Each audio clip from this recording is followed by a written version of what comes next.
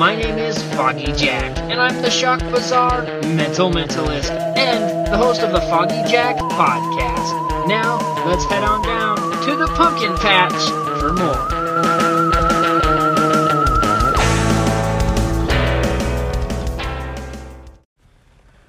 Hello everybody, and welcome to this episode of the Old Time Radio Show. Today we have The Beast Must Die from 1944.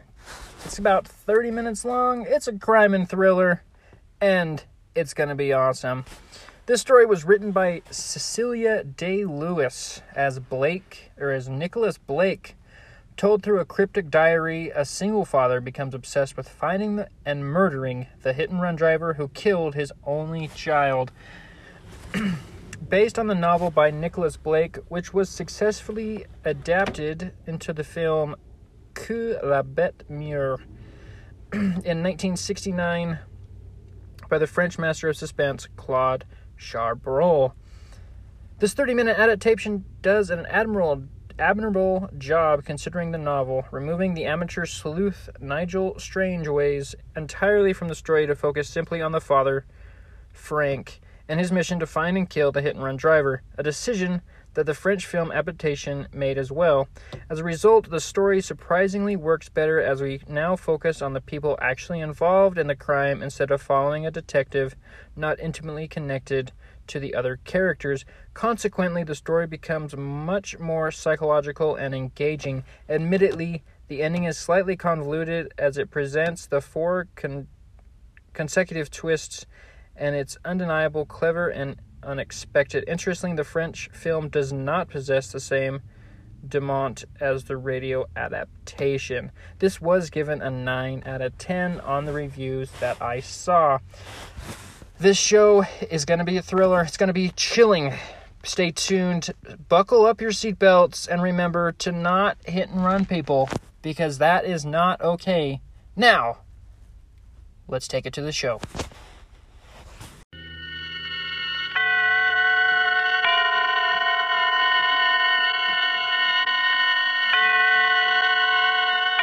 Roma Wines present Suspense.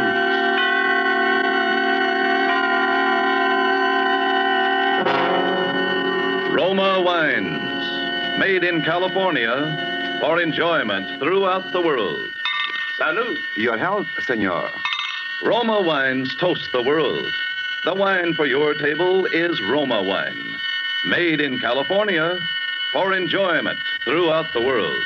The Roma Wine Company of Fresno, California, welcomes you again to this weekly half hour of suspense. Tonight from Hollywood, Roma Wines bring you a star, Mr. Herbert Marshall. Mr. Marshall is with us to play in Nicholas Blake's powerful story of vengeance and retribution.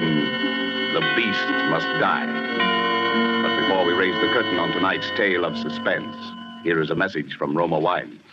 In Havana, Cuba, one gathering place of fashionable people is the charming Pan American Club. A dinner party is in progress, and the Cuban host has risen to return a compliment which has just been paid him by a guest from the United States.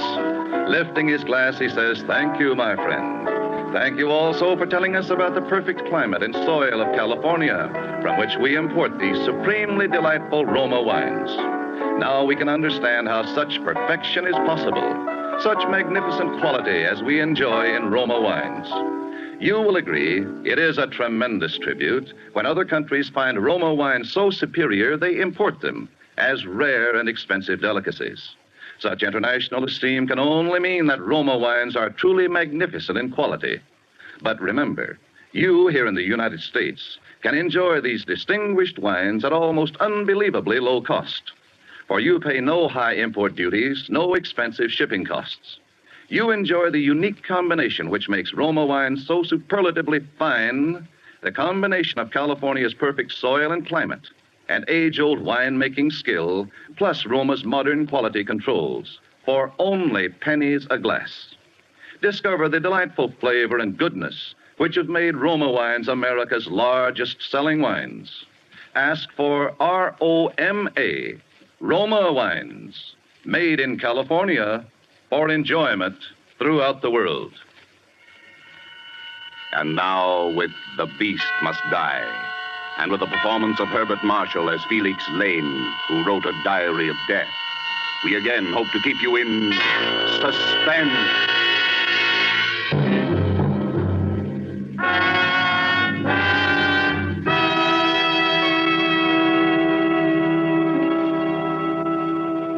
I am going to kill a man. I don't know his name. I don't know where he lives. I have no idea what he looks like. But I'm going to find him and kill him. Well, Mr. Lane? I wrote those words, if that's what you're asking, Inspector. And I meant them. Apparently you did. But whatever possessed you to write such a document? Vanity, for one thing, I suppose. A record for posterity of the perfect crime. As you know, I'm a writer by profession. I think more clearly on paper. By keeping this diary, I was able to plan my murder step by step. Details, little things that happened in the course of a day which might so easily have been forgotten or overlooked, were written down in this diary, where I could refer back to them and make use of them if need be. But you found out that a real-life murder could not be carried out so easily as the murders you wrote about in your detective novels, eh, Mr. Lane? I wouldn't go so far as to say that, Inspector. In fact, except for the ending, I think this diary is quite the best murder story I've ever written. And quite the most incriminating document I've ever known a prospective murderer to leave lying around. Incriminating? In a way, I suppose. In another way, this diary might turn out to be my best defense. How do you figure that, Mr. Lane? Well, supposing I read some parts of it aloud to you and let you decide for yourself. Very well, Mr. Lane. Fire away. That was my first entry. June 18th. Yes, I'm going to kill a man. It takes great singleness of purpose to commit a murder. But if ever for a moment I stray from that purpose, I've only to think of Ronnie. Ronnie was my son. One evening, 2 weeks ago, he was crossing the road outside our house. He had gone into the village to buy some candy. For him, it could have been only a paralyzing blaze of headlights around the corner, a moment's nightmare, and then the impact turning everything to darkness forever. His body was hurled into the ditch. He was dead at once. The motorist who killed Ronnie did not stop. The police have failed to trace him. They say he must have been going 50 around that blind corner from a child's body to have been thrown and injured as it was. The man who drove that car, he is the man I have got to find and kill.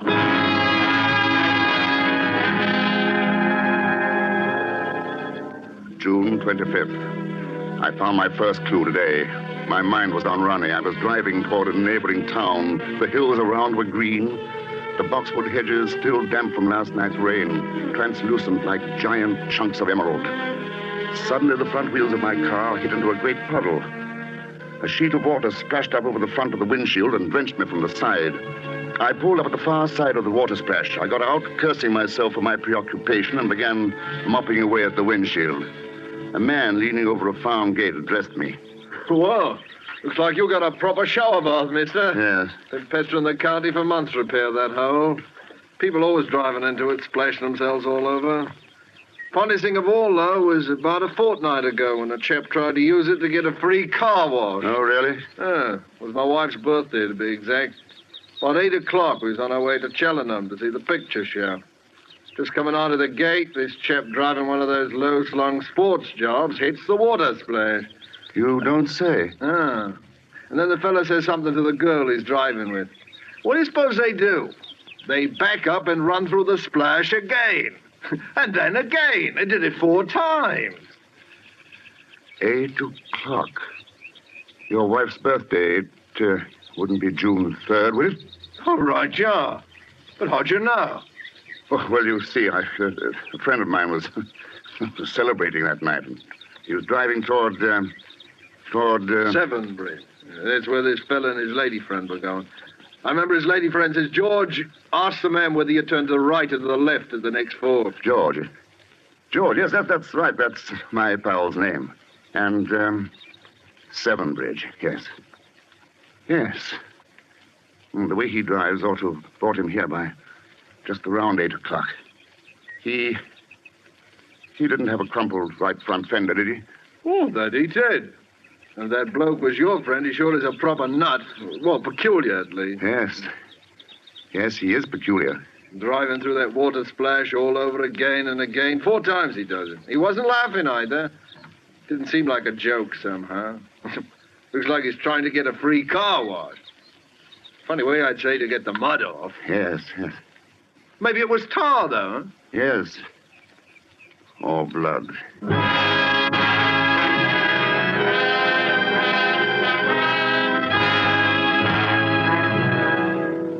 July 12th.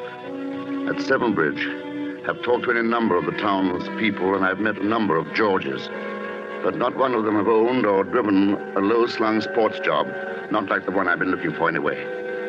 It may be that I have to start all over again. On some other tack.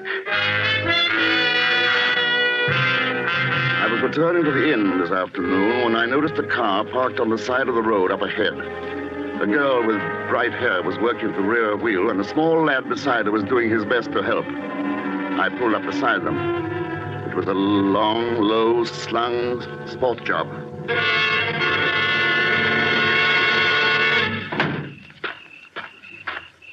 I say, can I help? Well, what do you think, Phil? Oh, yes, sir. Yes, if you would lend a hand. I'm afraid we're not quite heavy enough to weight the jack handle down for another Now, turn. here, fella, let me have a go at it. I say, the paint doesn't seem quite to match on the right front fender. The fender?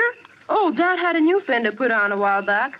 It got bunged up or something. I can't tell you how awfully nice it is of you to help us out. Not at all. By the way, I wonder if you and Phil here wouldn't stop for tea with me at the inn afterwards. It's not far, you know. We're expected at home, sir. Perhaps you could come along with us. What do you do, sir? Why, I'm a writer, Phil. Oh, you really must come to see us. It's Gables on Devon Road, my brother-in-law's place. The name's Rattery. We'll give you a ring tomorrow and set a date. Sis will love meeting a real author, and so will George. Did you say your brother-in-law's name is George?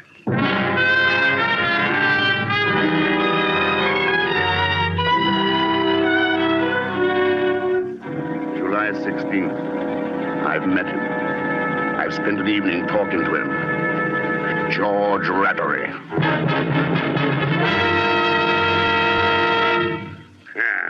So you're a friend of Lena's, eh? Storybook detective. A writer. Easy enough to write about a dead body, but I'd like to see an author that had guts enough to look at one.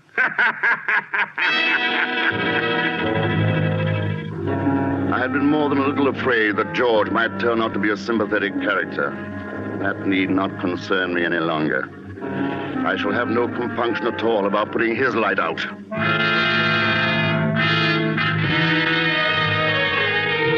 It appears that George is the half-owner of a garage down in town. A man by the name of Carfax is the other partner. A garage. That would explain how the damaged fender got itself fixed without the police knowing. Oh, how can a beast like George have a fine young son like Phil?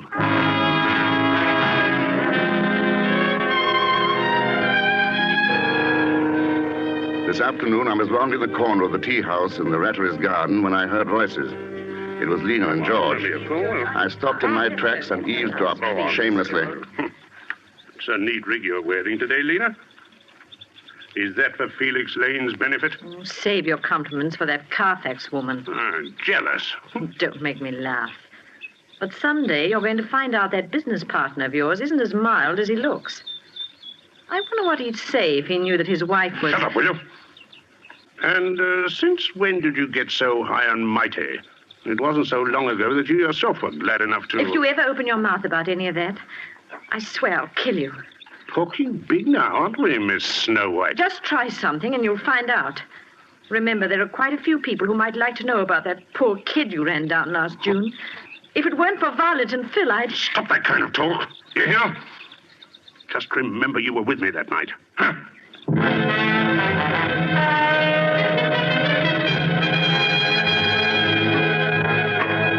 August 5th. Had a look around the Rattery Carfax garage this afternoon. Told George it might come in useful as material in my book.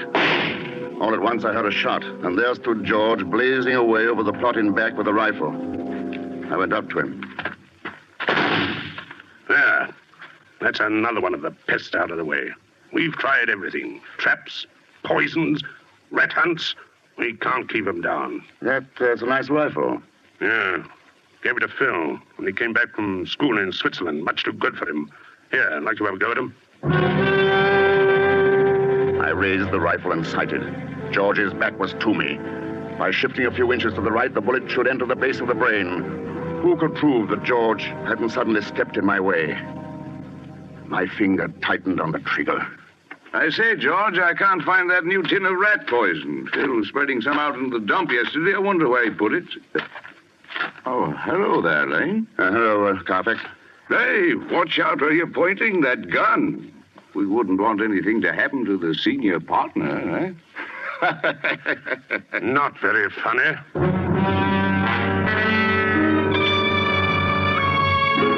I am now a guest in the house of the man I am going to kill. Violet, Phil's mother, suggested that I come and stay with them for a fortnight and help Phil in odd hours with his Latin. George, much to my surprise, joined in heartily with the idea. I wonder why. I must watch him very closely because of what happened last night. We were having coffee in the drawing room after dinner when the conversation took a most extraordinary turn. They were talking about Violet's new rose bushes. I suppose they'll be very nice, but I can't for the life of me see why you went to all that trouble. Well, the old ones weren't doing very well. They were still alive, weren't they, Mother? Oh, yes, dear, but I'm not one to keep something going when it's only half alive. Oh, I'm glad you're talking about rose bushes. I should hate to think you felt that way about people. Of course not. But, on the other hand, I do think if a person were incurably ill that they ought to... Well, that is, they ought to have the right to ask their doctor to put them out of their misery. Don't you think so, Felix? Speaking of doctors reminds me, George, don't forget your tonic. Doctor said after every meal. Tonic. Oh, pass it here. Yeah. Foul stuff, bitter as gall, poison. That won't kill you, George. Felix, would you really be in favor of doing away with all unfortunates? Well, what about your incurable social pest, the person who makes life miserable for everyone else around him? I think a person would be justified in killing someone like that. I do think you're all getting a little morbid. The kind of a person I describe has no right to life. Of course, that's to say I would if I could do it without running my neck into a noose. Now, in my book, I'm working on a very pretty murder. Quite my masterpiece, I think. Well, he's darn close about it. Locked doors, sealed lips, and all that. Of course, he says he's writing a thriller, but we've no proof, have we? I think you ought to show us the manuscript, Felix. Don't you, Lena? I can't. I'm sorry. I hate anyone to see an unfinished manuscript of mine. I'm funny that way. Oh, Felix, please, get it and read some of it. Come on, don't be a spoil sport. I'll go and get it myself and read it out loud if the blushing author is too coy. By heaven, I'll go upstairs and fetch it now. You'll do nothing of the sort. I forbid it. I will not have people snooping about among my manuscripts. That was close. After all, there is no book but this diary. I must keep it well hidden in my room.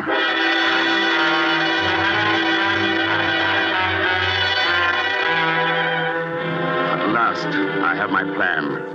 It took a great deal of subtle taunting and persuasion, but it came off at last. George is going sailing with me this afternoon, and he can't swim. Drowning is very painful, they say, in the early stages. That's good, I'm glad. George's lungs bursting, the top of his head shrieking with pain, his hands scrabbling vainly to thrust against the giant weight of the water. But if I cannot kill George today on the open sea with the wind in my favor and myself the undisputed master of the situation, if I fail today, then I will know that it is not my destiny to be a murderer, and I will make no further attempt on the life of George Rattery.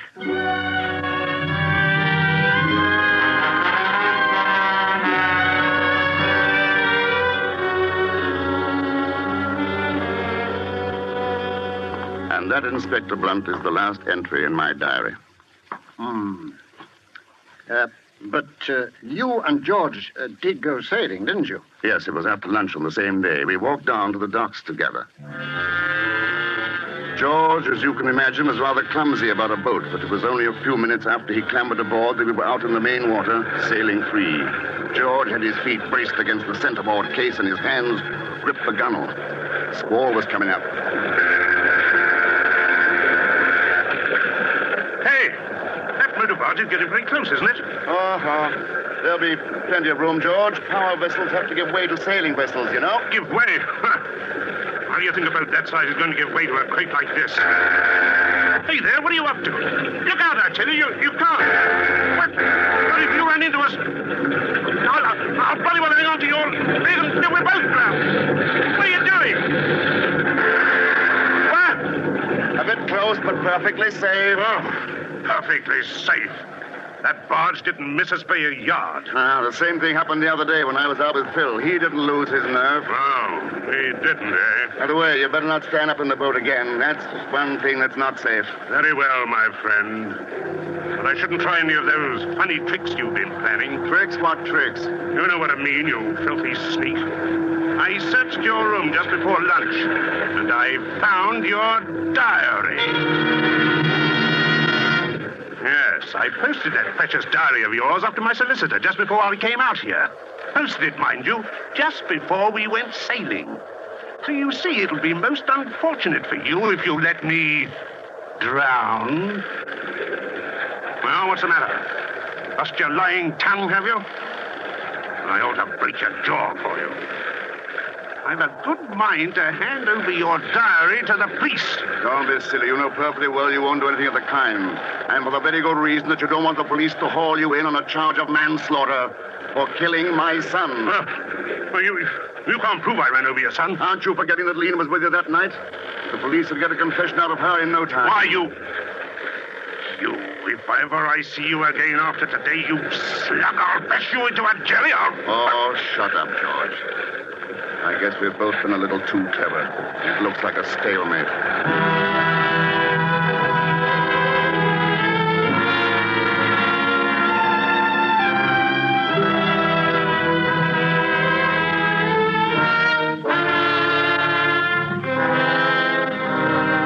I docked the boat and George stormed off the minute we landed. I came straight here to the inn. Yes, I know. Perhaps it's just as well I didn't succeed. Going back to writing detective stories after committing the perfect crime would be like going back to playing with tin soldiers after winning the Battle of Waterloo. You seem to be awfully sure of your alibi. Well, after all, there's no crime in planning a murder, is there? Providing nobody's hurt? Unfortunately, somebody has been hurt. What do you mean? What are you trying to tell me? George Rattery died yesterday evening of the effects of strychnine poisoning. George dead. Strychnine poisoning. All my planning, all my high and tragic purpose, and the beast ends by taking his own life. Poison. I remember now. He used to talk about suicide quite a lot. But I thought he only did it because the subject was so upsetting to his wife. I never dreamed. How did he take it? With his tonic.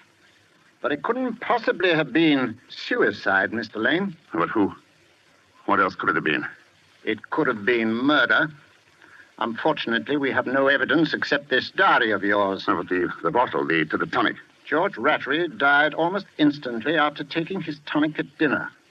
But before the doctor arrived, that bottle disappeared. Well, any suspects? Every person closely associated with George Rattery had enough motive to murder him. But you had the strongest motive. After all, George Rattery did kill your son. Am I under arrest? Not officially as yet. But naturally, I posted a guard outside your room. In the meantime...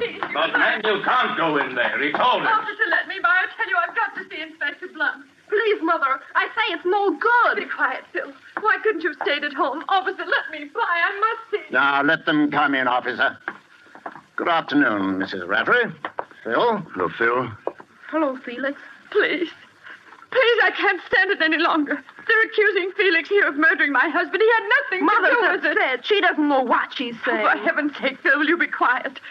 It was I who killed George. He treated me very badly. He was unspeakable to Phil. There was another woman. Oh, I can't go on. Are you trying to tell me, Mrs. Rattery, that you gave your husband poison? Yes. Mother. I tell you, I poisoned him. Where did you get the poison, Mrs. Rattery? I bought it at that chemist shop. What chemist shop? The one on Abbey Lane, near the corner of High Towers. That's it. Uh-huh. What became of the bottle of tonic after your husband's death? I broke it. I buried it. I'm sorry, Mrs. Rattray. The police have checked. You didn't buy any poison at the chemist's. Mother, I told you it was no good. Sir, Mother is trying to save me. It was I, sir. I killed him. What?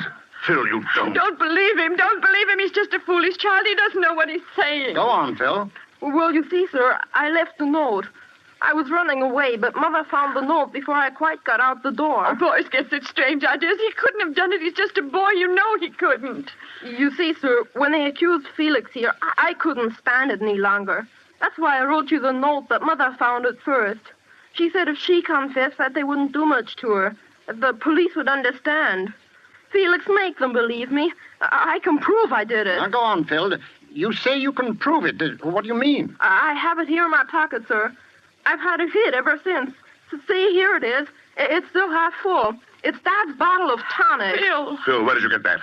I took it off the buffet after the doctor said Dad was dead. But this is very serious, Phil. You know that. He's lying. He couldn't have. He's just a little boy. Please, all of you, I have a favor to ask. Let me talk to Phil alone for a few minutes. Won't hurt anything. I think I may be able to help solve this whole thing. Phil didn't do it. Violet's right. Yes, but the bottle... Just give Phil and me 10 minutes alone. Very well. We'll wait outside. 10 minutes, mind you, Phil. No more. Come here, Phil. I'm a murderer, Felix. You are not a murderer, Phil. No one could ever tell me that. I left a note. We've gone all over that. I killed him. He beat Mother. I killed him, I tell you. Stop that, Phil. I know better. They thought you did it, Felix. I heard them talking about your diary. You wanted to kill him. You said so in your diary. Maybe I did, but... They'd hang you, Felix. So that's why you wrote the note and pretended you did it? Yes, I saw you in the pantry with Dad's bottle of tonic before you went for the sale with him. You saw me? Oh, I'm sorry, Phil. Sorry you saw me. Naturally, you jumped to the conclusion that I... Oh, poor little man. Oh, there's nothing for you to worry about now, Phil. You mean they're not going to hang you, Felix? They're not going to hang me. You won't let them do anything to you? Promise me. No, I won't let them do anything to me. But, Phil, there are other things for you to think about now. Now that your father's gone, you are head of the house. That's a man's job, Phil. There's a lot you've learned about courage these last few days. Living takes a lot of courage. This is pretty grown-up talk, Phil. Do you understand me? I'm trying, Felix. You remind me a lot of my own son. You mean the boy my father ran? That's right, Phil. Yes, you're a lot like him. Would he have gone sailing with us? Oh, yes. I think Ronnie would have been quite a sailor. Can we go sailing tomorrow, Felix? Not tomorrow, Phil. Are you going away, Felix? Yes, but not as far as most people might think. You sound very strange, Felix. I have a note to write. Got to make everything shipshape. You go on out to your mother and tell them they may join me in a few minutes. Can't I wait, Felix? No, Phil. Go ahead now. But Those are orders. Skipper's orders. Aye, aye, sir. Goodbye, son. I thought I'd made the last entry in this diary, but there will have to be one more. This diary was kept for only one purpose: to make George and the police believe that I planned to kill the beast by drowning him. Death was already waiting for George Rattery at home in the bottle of his tonic, where I have traced 3 pellets of rat poison taken by me from the garage. My plan was almost perfect. The only thing I didn't expect was that someone loved me enough to try to destroy the evidence I had so carefully planted in an effort to help me, and even to confess to my crime in order to save my skin. I know now that my life ended with the death of my son, Ronnie. It seems that I must have just come back to life for a few weeks to save Phil. Yes, I killed George Rattery. I have no regrets. I might have known that the matter would be taken care of fittingly. It says in the Bible, the beast must die, but the man dieth also. Yea, they both must die. George was right about that tonic of his. It is very bitter.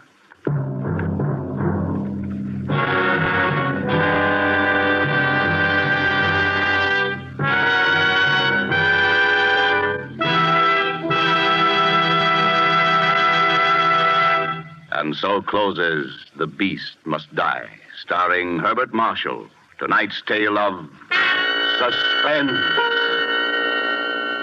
Suspense is produced and directed by William Spear.